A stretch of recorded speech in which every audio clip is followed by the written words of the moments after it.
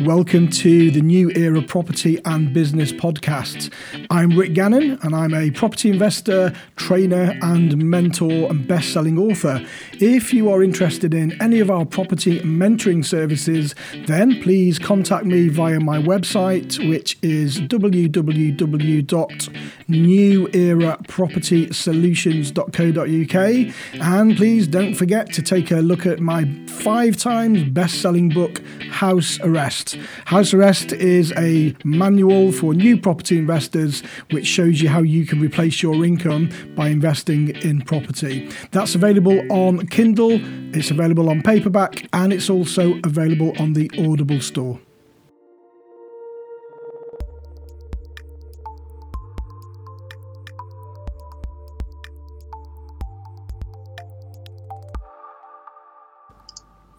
Hi everyone, welcome to this week's podcast, and we're really privileged today to have such an amazing guest with us. And today we are going to be talking to Nick Leatherland from Pegasus Property Group, which is based in Stoke-on-Trent. And Nick is a very experienced property investor.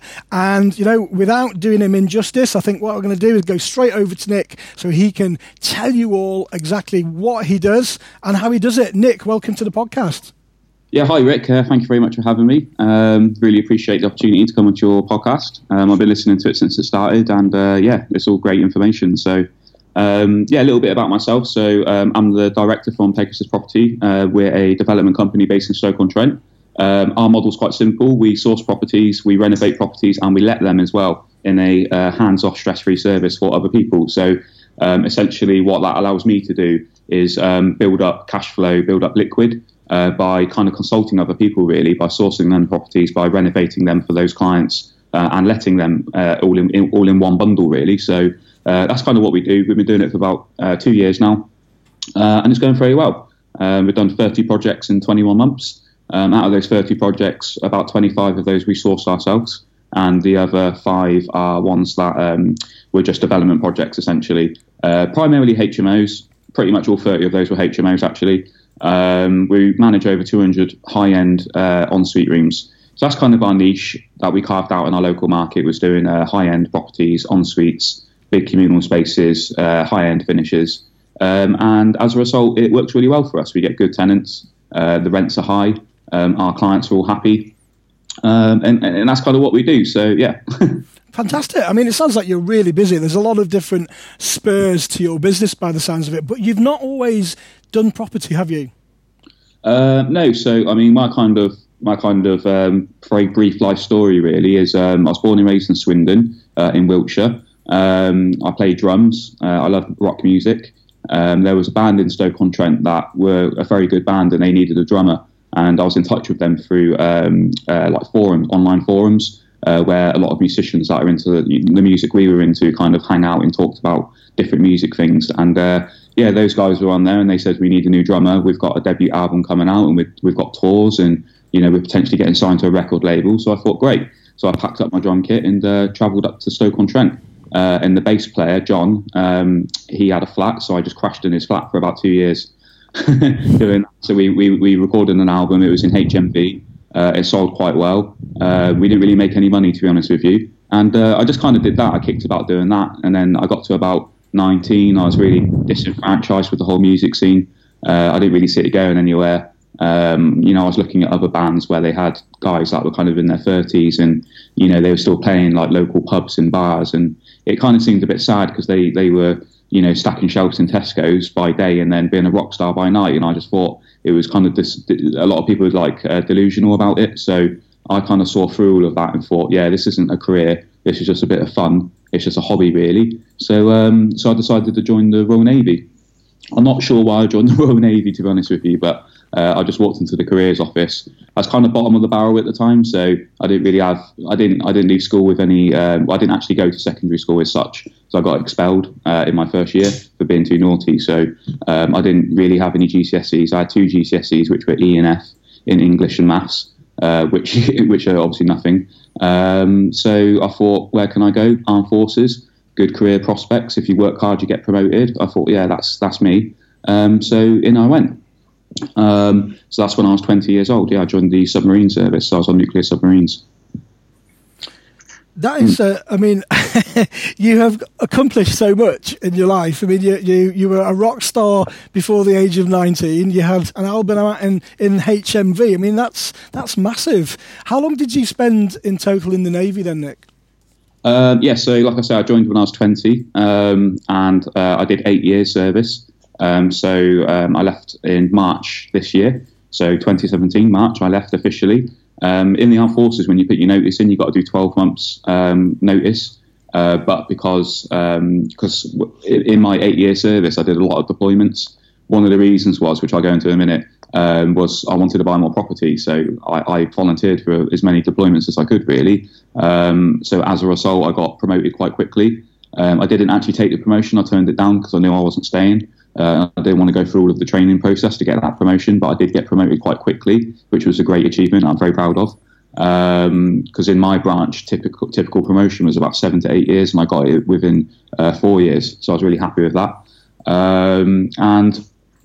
So I did my 8-year service. The kind of the whole where property kind of slots in with this whole story is that which I talk about in the new ebook that I'm writing, actually, which is the developer's refurb manual, which I'll talk about later at the end if that's okay. But essentially, I joined up. I was raised up in a council estate, single mother upbringing. I didn't really have anything going for me. I never had any money. And when I joined, there was a guy called Jimmy Kearns, and his nickname was TCC, which was that C Kearns. You can imagine what the C stands for, but it was kind of like military humour. But anyway, he's called Jimmy Kearns. He was a petty officer, which is like a sergeant in the army, and he was one of the guys that trained us when we were recruits. So we're raw recruits. We're straight out of civvy street, as they call it, straight from civilians into the military, and they like to surround you with very impressionable kind of people, like role models. So the kind of people that do the training in the armed forces tend to be quite good at what they do. They're specially picked for being instructors, basically. So this guy was great. He was Scottish. He was from Glasgow. He come along. He was like, yeah, I've got 10 houses. I'm a millionaire on paper. I'm 38 years old. I've done 20 years service. I've got 2 years to go. When I finish my 22-year service, I've got a fat pension. I've got 10 houses giving me income. I'm going to go chill on the beach. I'm going to be 40 years old. I'm going to chill on the beach for the rest of my life. And I thought, this guy's amazing. He was divorced, so he was single. He had a nice Mercedes. He had a nice watch. He wore designer clothes, and I just thought, this guy's amazing, basically, because I never, growing up, I didn't really see any things like that. And I know that material stuff's kind of wrong, which I figured out for myself later in my life. But at the time, being 20 years old, I thought this guy's the real deal. And of course, he did it all through property. So I said, Jimmy, how did you do it? Tell me how you got these properties. And he was just like, it's easy, mate. You just buy crap houses and you do them up and you sell them, or you keep the good ones and you rent them out and you make money. It's really easy. And I was just like, okay. So, kind of combination of like having loads of confidence built into me through the military, and then also meeting somebody like him who's actually done it for real. And he wasn't the only one. I met lots of other people like him as well. It seems to be a common theme in the armed forces to buy property.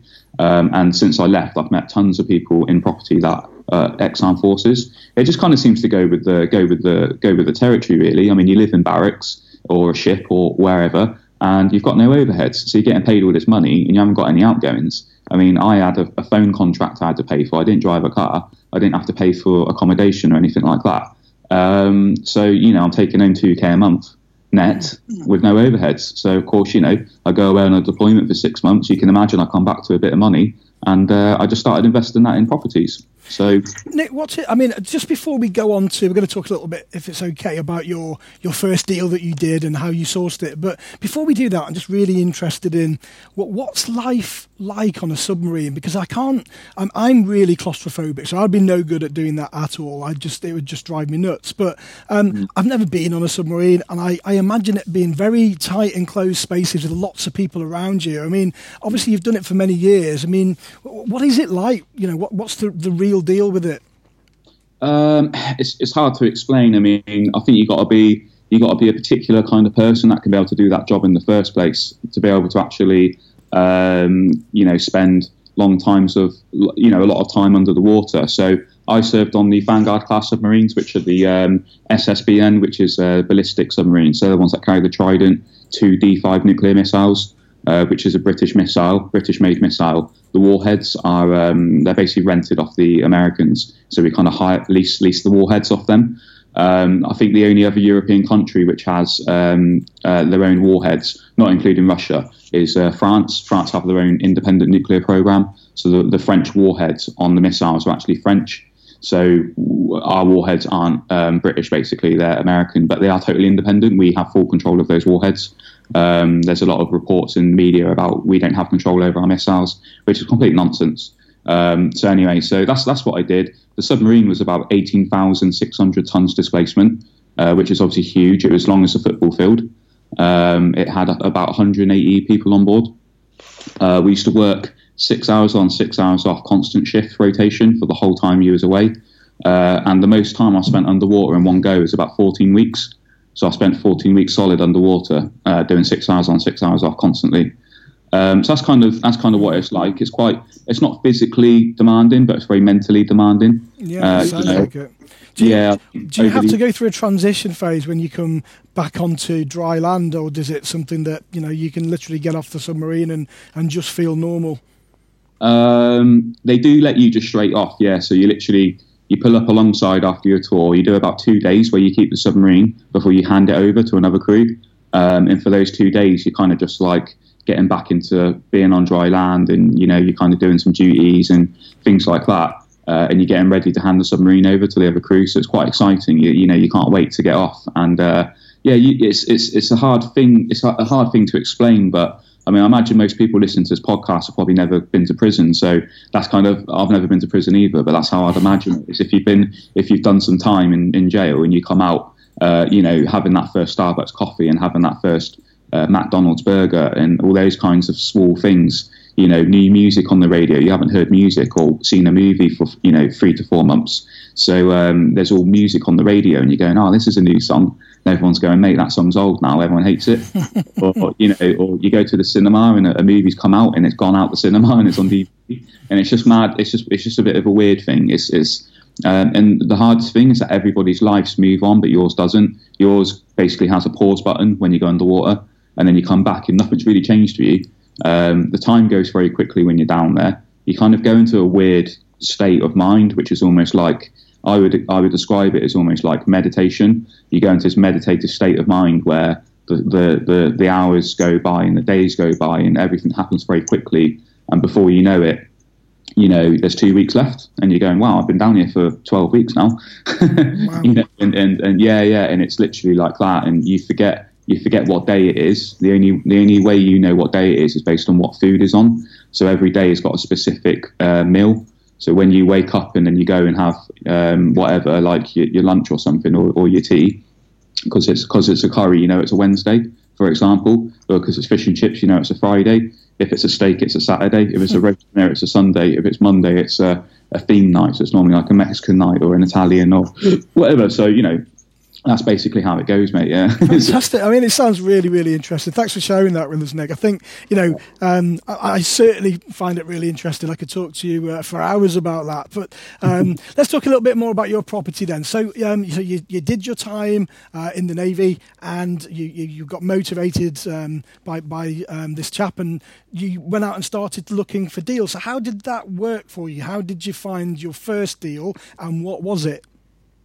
Yeah, right. So, so I'm 21 years old. I've been in the Navy for like about a year at this point. I've saved a load of money.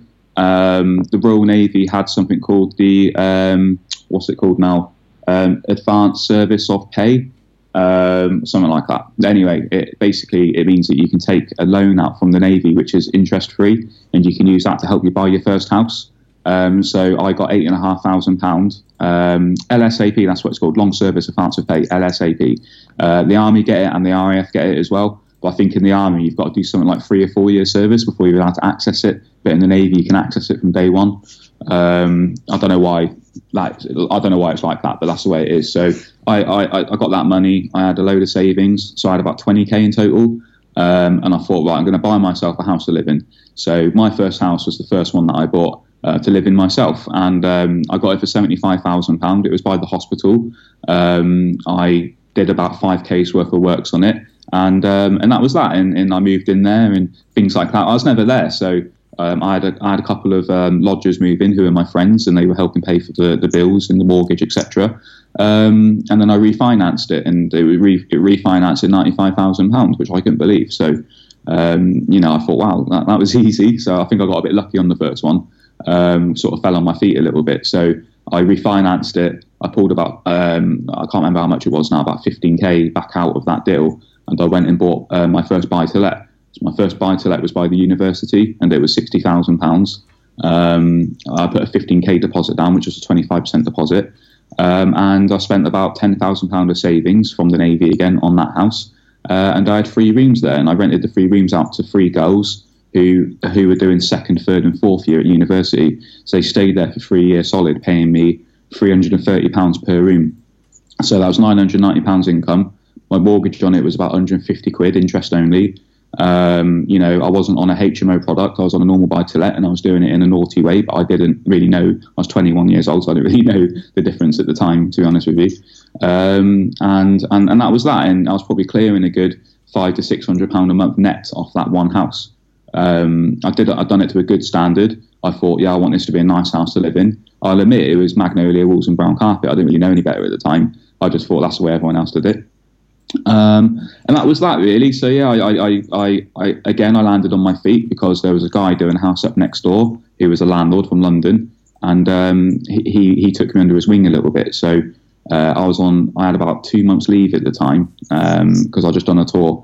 So I basically spent most of the time around his house helping him do his house up, and he shared all his trades with me. So gasman, sparky, labourers, those sorts of things. So they finished his house, then went into my house next door and did my house up for me as well. So that's how that happened. Yeah, and then I just over the next sort of 6 years, 7 years, I just saved money, bought another one, saved money, bought another one, refinanced them, bought another one, and I just kept doing them like that until I reached financial freedom at about 24, 25 years old. But of course, that's like kind of subjective, isn't it? What is financial freedom? Well, to me, basically, I replaced my income from the Navy, so I could leave the Navy and still take home £2,000 a month. So that's what financial freedom was to me at the time. That's basically. So your business, you got Pegasus Property Group. How did that form then? So you've left the Navy now. You're doing really well. You've got some HMOs and you're doing some buy-to-lets. You've been mentored, if you like, by this chap that was doing his house up as well. At what point did you think that you wanted to grow and develop what you have now? So I think kind of what happened was that I've got these properties and I'm really loving property. I'm thinking this is really cool. I'm going on different websites and stuff where I'm learning about property. I'm reading books. I'm really digesting all of this information. I'm being a real sponge, and I'm kind of thinking maybe this is my true calling in life, because I didn't really know. I don't know, but a lot of people probably feel the same way. But when I grew up, I didn't really know what I wanted to do in life, and I failed academically. Massively failed academically, etc. So I went into the Navy. Like I say, that gave me a new lease of life. That really taught me a lot about myself and about what it is to be a good person. And it gave me an income, and I met all these great role models, made these great friends, and I kind of started figuring out through property that. And I think a lot of that was driven by the communities. I started mixing with different people on Facebook and things like that. And I came across great people like David Clouter. David Clouter's on Facebook. He's posting away. I'm thinking this guy knows his stuff. He's really cool. He was very approachable. I spoke to him quite a lot on Facebook about music, actually, because he was a DJ, and he started Total Rock Radio back in the I think it was in the 80s. He was one of the founders of Total Rock Radio, which is, if you're into rock music, is a really well-known station. So I thought this guy is amazing, basically. And he took me under his wing a little bit and told me a lot about property, really, about the communities and the different cliques that exist and the different training groups that exist. And I'll admit to you, I was very anti-establishment, anti-guru, anti-training establishment. I saw all of the negative side of it, not the positive side.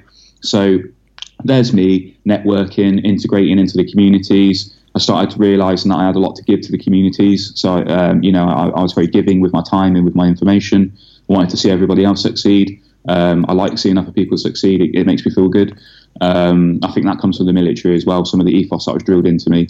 But yeah, no. So essentially, David Clouter introduced me to a guy called John Colclough, who's my now business partner. We started talking. We got on very well, and we had similar kind of goals and visions, really, similar ethics and similar ways to do things. And so we sat down one day, and I said, "Look, this Navy thing's pissing me off now. I can't be bothered with this anymore. I've got a nice income from property. I want to do property full time. Do you want to go into business together?" I think I think there's a gap in the market here. I don't see anybody else doing HMOs to a good standard. HMOs are a real big thing right now. Everybody wants to do it. I think we could piggyback off this trend basically and build a business off it. So that's what we did. So we started Pegasus Property about 2 years ago, which is when I put my notice in basically. And yeah, so it's gone from strength to strength. Yeah, you've done amazing, Nick. I mean, I do look at your case studies when you post them on the the various forums, and the level of detail that you go to looks outstanding. It looks absolutely amazing. So, well done for that. Really well done. I don't want to blow my own trumpet too much, but I just think one of the secrets to our success is really simple. It's just we're transparent, we're ethical, we're very clear with people. And one of the reasons for that is because we do the sourcing and the renovation and the lettings, we've got accountability at all stages of the project. So a lot of people that I see sourcing, they don't have accountability for the numbers. They can just say, this is what it's going to get in rent and this is what it would cost to renovate. But once they've got their sourcing fee and you've got the lead, it's kind of like, well, you're on your own now, mate. And and that's kind of how it goes. Or people that source and do the renovations but don't do the lettings. Again, there's no accountability for actually getting the tenants in and making the money they said it would make. So because we've got that accountability, we have to keep our numbers realistic. We can't polish the numbers. We can't sensationalise the numbers, because if we do, and we have done that a few times, not deliberately but by accident, we've got the numbers a bit wrong. We've paid the money back. Like if a renovation went over what we said it would be, we've given the money back for that. So, and that's how we built our business up, is just by being super transparent. So that's kind of the secret, really. So if people approached you and said, look, I don't know much about property, I want to get involved in the HMO market, I'm happy to invest anywhere. Am I right in thinking that your service is a whole one-stop service? So you would source the property, renovate it to the required standard, then let it out to tenants and manage it after that as well? Yeah, exactly. Yeah, so it's basically a one-stop shop, start to end, hands-free, stress-free service. So we literally find you the property, do the renovation works, and then let it for you as well. Fantastic. So it's kind of like turnkey, but with turnkey investments, you actually get the finished product. So we go one step before that process and say, will you buy the property in a bad condition, and we'll renovate it for you. So they get the capital uplift and the capital gain from that. And what we get is we get a sourcing fee, we get a project management fee, and we get our lettings management income as well at the end. So that's what we make. So that process, that kind of strategy builds us cash flow and builds us liquid, which we then invest in our own projects. Yeah, sounds like a great service. We spoke a bit about networking. We're going back just a little bit now. Now, yeah. I know myself, from a services background, I didn't like any idea at all of networking with anybody. For me, it was, almost like a swear word. The last thing I wanted to do was go into a room full of strangers and talk about stuff I didn't understand. What advice could you give to new investors about networking, and how important do you think it is, Nick? Yeah, I think it's really important, but I think there's more than one way to skin a cat. So I felt the same way as you, really. So I went to my first couple of networking events locally, which I got kind of dragged along to them because I'd never been to one before. And there was a local lady who is well known for doing HMOs around my area, and she got chatting to me on Facebook, and she's very nice. And she said, Nick, why don't you come along to one of the local networking events? And I was kind of like, what's that sort of thing, and she said, it's where all the landlords go, and there's a speaker, like an expert speaker. And I thought, okay, yeah, sounds cool. So I went along, and I found it very uncomfortable. I just didn't really like it. I think I'm a bit of an introvert anyway, so I didn't really like talking to all these people. I didn't really feel that I could get across what I wanted to say within such a short period of time. And also I found it to be very noisy, so I just found it quite hard. So my method of networking was more online based, so talking to people through the internet. I'd meet people one-on-one for coffee. So I'd invite people to Stoke-on-Trent to come in, meet me, and check out my properties. And I also would travel and see people as well in their areas. So, I must have met hundreds of people through this method. And yes, it takes a very long time to do that, but I'd go and meet somebody for a good hour to 2 hours solid with no interruptions, and we would understand each other by the end, and you'd make a friend, you'd make a good contact, somebody you'd keep in touch with. So that was my method of networking. My method of networking was online based in one-on-one networking. That's really interesting, because most people would say stereotypically networking is going to a networking meeting and meeting other people in a room over coffee, but that's a great way of looking at it. There are more than one way, to skin a cat, and obviously you just mentioned that you can do that online as well. So for those people that don't like going out too much, then maybe that is a great way. And there's loads of really good property groups out there as well that people can join in order to do just that. So for the listeners, if you haven't joined any property groups, have a look on Facebook. There are loads of groups. I'm not going to name them all here because I just don't have time. But get on the groups and say hi, and all of them are going to, they're going to welcome you into the group. So that's another great way of doing things. Nick, let's talk a little bit back onto property again now. So at the moment, it's quite a topical subject about ensuite rooms, and I either love them or you hate them. I think they're a bit Marmite. What's your view on putting ensuite rooms into HMOs? Yeah, I mean, so we do primarily all ensuite HMOs. So obviously, I'm going to be in the ensuite camp. But I'm not stupid enough that I don't understand both sides of the argument. So I think I'm quite balanced, really, and neutral when it comes to kind of my argument when it comes to why I think ensuites are good. But essentially, what it comes down to is what area you're in. So I don't think there's really a right or wrong answer. I think that if ensuites is the norm in your area, I think you kind of need to do that. Having said that, I ran quite an interesting survey a couple months ago. So I surveyed approximately 500 tenants, and those 500 tenants. So this was the question, right? So it'd be interesting to see what you think, Rick. So the question was, if you had to choose one of the four following things and only one of them, what's the most important to you? So the questions were, or the answers rather were, would you rather have good management? Would you rather have good location? Would you rather have an ensuite, or would you rather have cheaper rents? So Rick, what do you think? So you can only choose one. Yeah. It's a really good question. I like all of the above, but I think it does come down to, certainly for us and our ethos as well, would be that you need to have somebody at the end of the phone if something goes wrong. You need to know that you're looked after and there's a real person there. So for me, it would be down to management and service. Okay, so I asked this same question to landlords. What do you think their response was? What do you think the most popular? What do you think the landlords thought? I don't know. Go on, enlighten me. Okay, so I asked all the landlords, and all the landlords said ensuite's the most important thing to a tenant. I asked tenants, and it was the least important thing.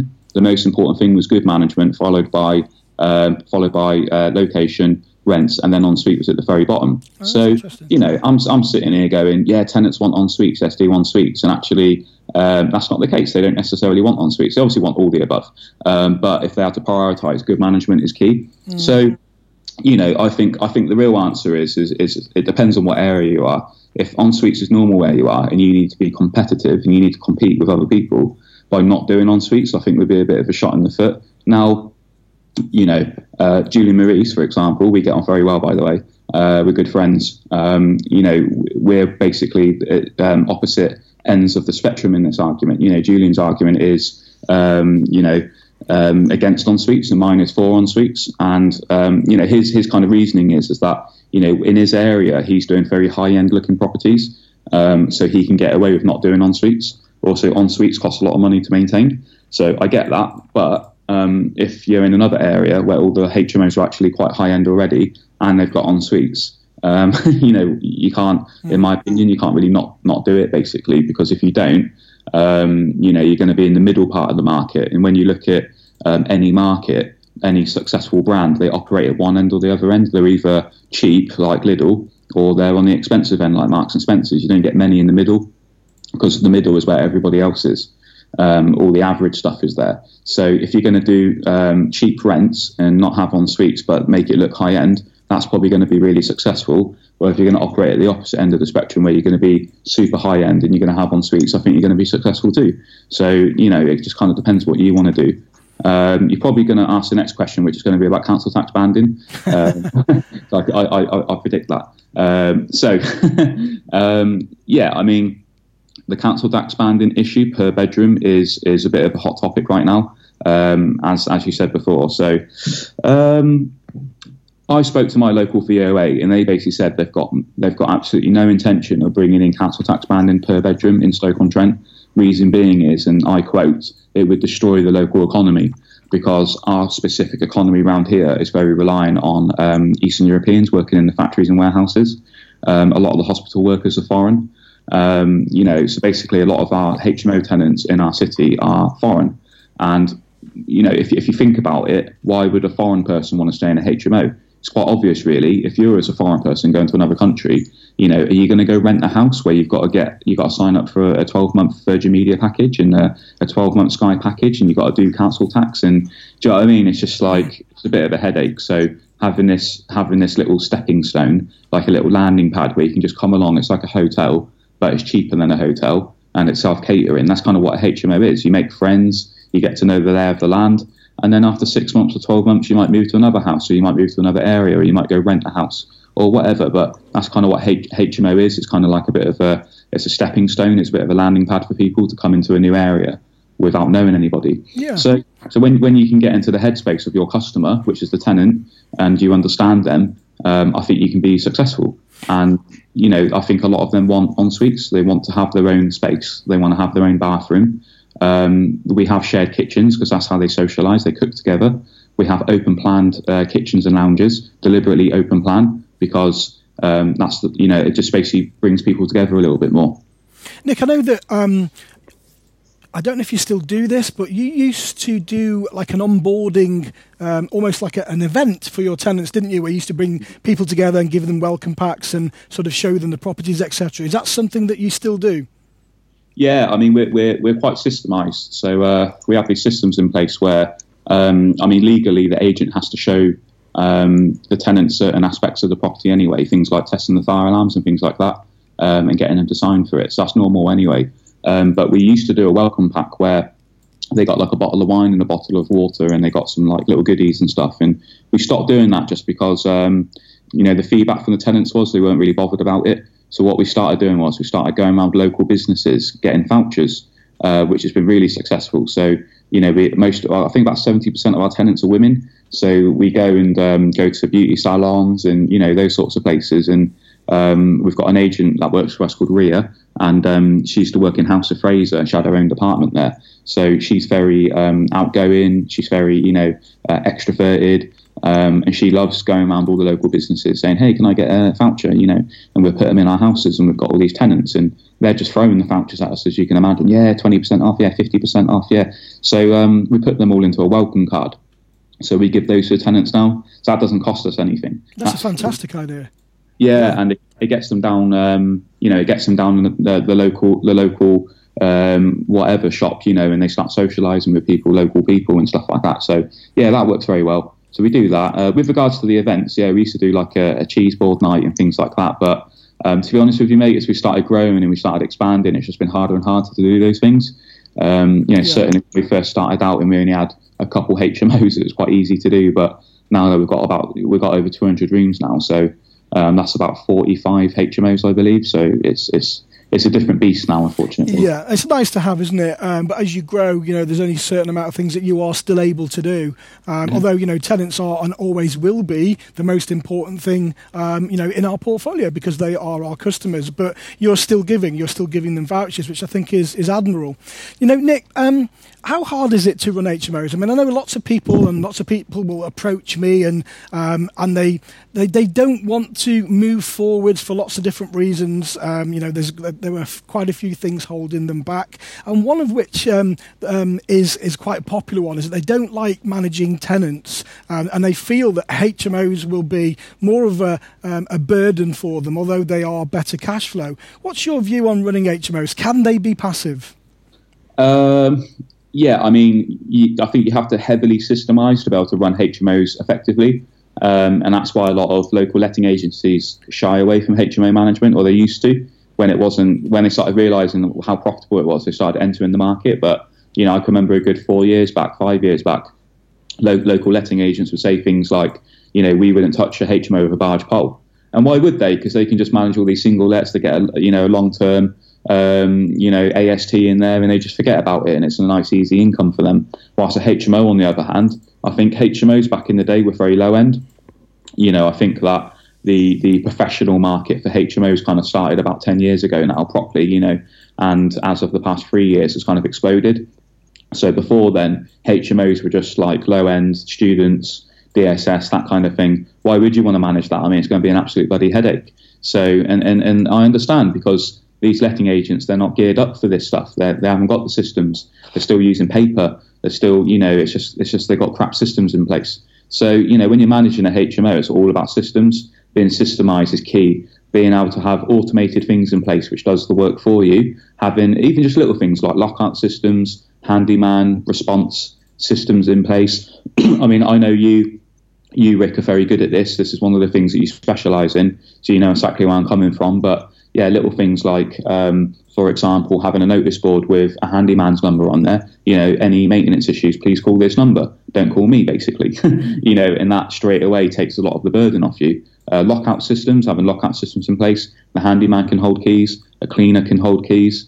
Whatever, you can have a lockbox system. You could have a out of hours call service, for example, where call Miss Jones or whatever they're called, .com, that kind of thing. They call the office number, and it diverts it to a call Miss Jones service, where they answer and say, hey Pegasus Property Lettings, how can I help you? And they say, oh, I'm locked out. Oh, what house are you in? I'm in so and so house. And what's your name, please? Right, yep, the code is da da da. And the lockbox is outside the front, and that lets them in, basically. And so you can do things like that. You can have a lockbox outside every single bedroom if you wanted to. You could have key codes instead of having actual locks. So there's lots of ways of systemizing. A good system that we use is that our cleaner, because she's in every property every week, she's our eyes and ears on the ground. So our agents can't be everywhere at once. So yeah, those guys do quarterly inspections, where they do full property inspections with software, where they take all the pictures and it uploads it as a PDF onto our system, all that kind of stuff. But because we've got a cleaner there every single week, she enters the property and goes for a check-off list. She checks under the sink for leaks. She checks any communal damages, fire exits are clear, any light bulbs that are blown, just little things like that allows us to keep on top of, constant maintenance, basically.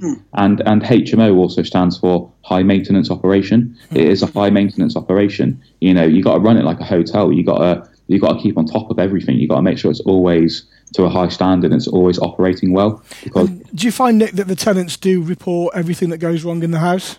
No, not at all. So having a system in place like a cleaner who goes round and checks for these things is really important, because otherwise, a good example could be a door is slightly warped or something, or the hinges come a bit loose. So the door is scraping on the carpet every single time they open and shut that door, and it starts catching, which means it doesn't shut properly and it's a fire door. So it becomes a health and safety issue, and it's also causing damage to that carpet every single time it scrapes on it.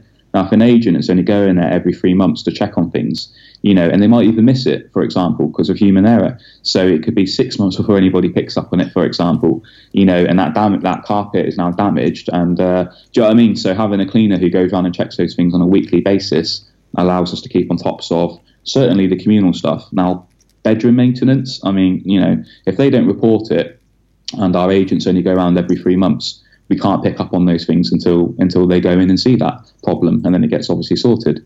So that's kind of how it goes, yeah. Yeah. What do you think the future lies for HMOs? Is it something that's going to stay around for a bit? Yeah, for sure. I mean, I'm quite an optimistic person. I think this is only the beginning. I think I've heard a lot of noise from people saying that HMOs is becoming saturated and things like that, and I think that's a load of nonsense. I think we're way, way, way, way off saturation. I mean, if I look at my own area, it's hard to predict how many HMOs how many HMO rooms exist. I know how many HMO licensed HMOs there are because of the council register, so I'm able to work out how many of those exist.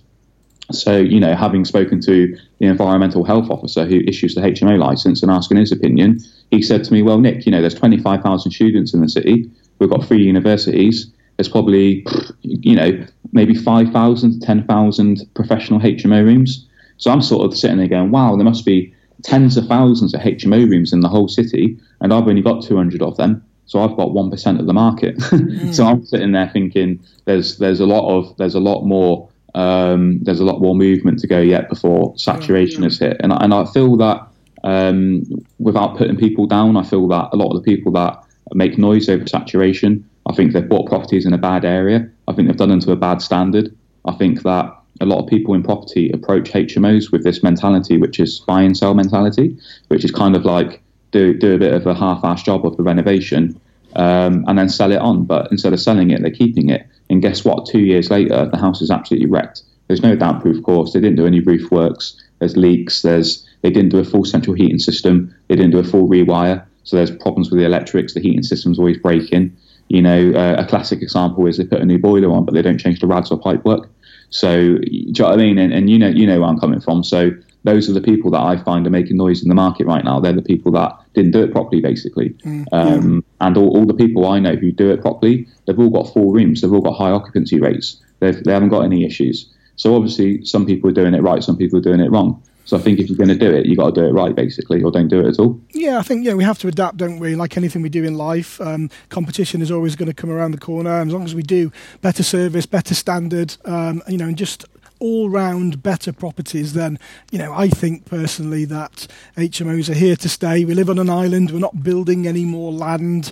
We have an ever-increasing population, and we've got a massive housing stock crisis. So yeah, I'm absolutely with you on that. Nick, you mentioned earlier about education and reading and things like that. So I know that you do like to read books, and I know you've read quite a lot because of your service in the Royal Navy. So what was the last book that you read? So I'm currently reading a what do you call it? Like what's it called when you get 4 books together? It's like a terror something, isn't it? Anyway, whatever that word is.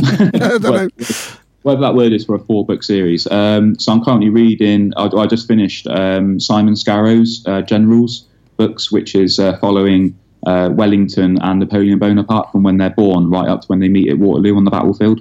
Oh. Now, I know that's not a business book, but it's more like a life book because it's very interesting about their upbringing and the world they were in and how they basically went from being kind of lowly aristocrats or whatever you want to call them up to one being an emperor of France and the other one obviously beating him on the battlefield at Waterloo. So I find those books really interesting. I love history. I think there's a lot to learn from history. I think you can apply some of those lessons into business for sure.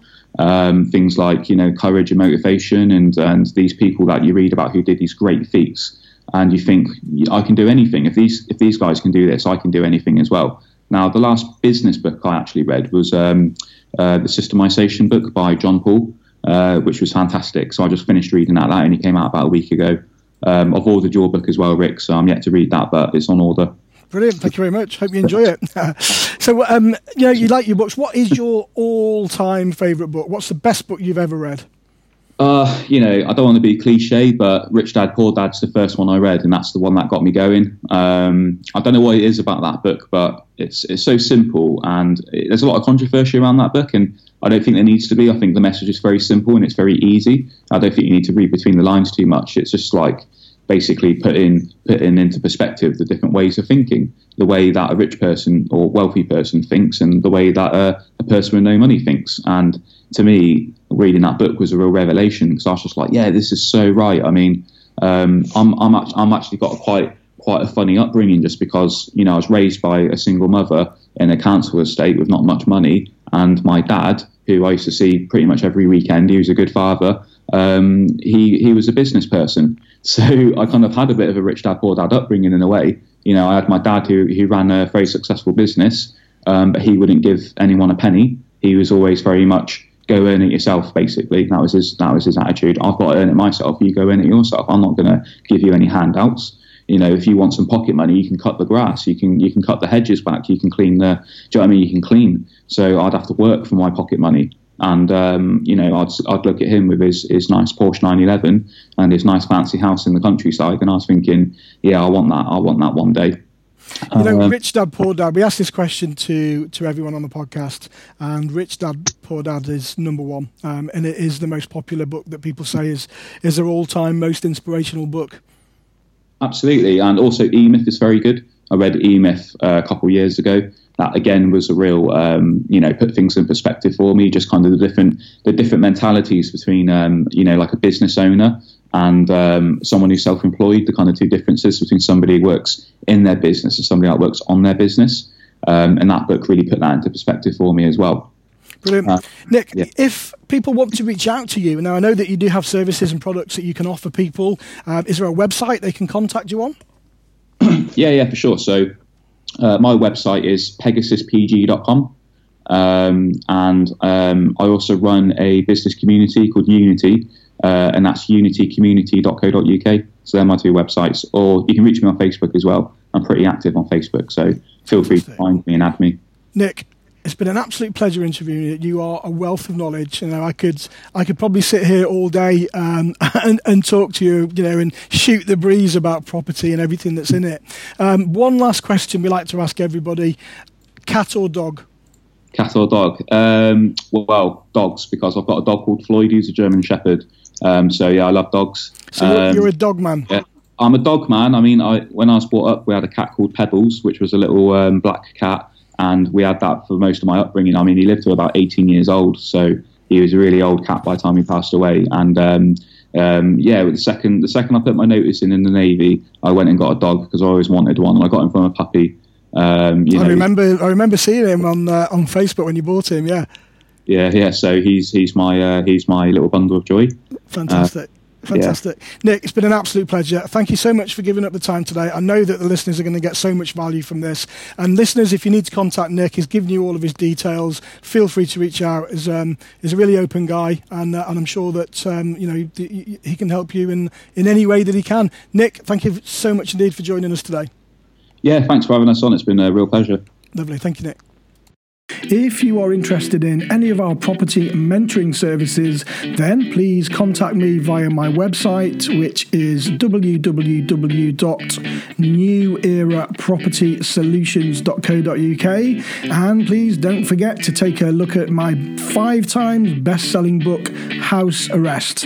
House Arrest is a manual for new property investors which shows you how you can replace your income by investing in property. That's available on Kindle, it's available on paperback, and it's also available on the Audible store.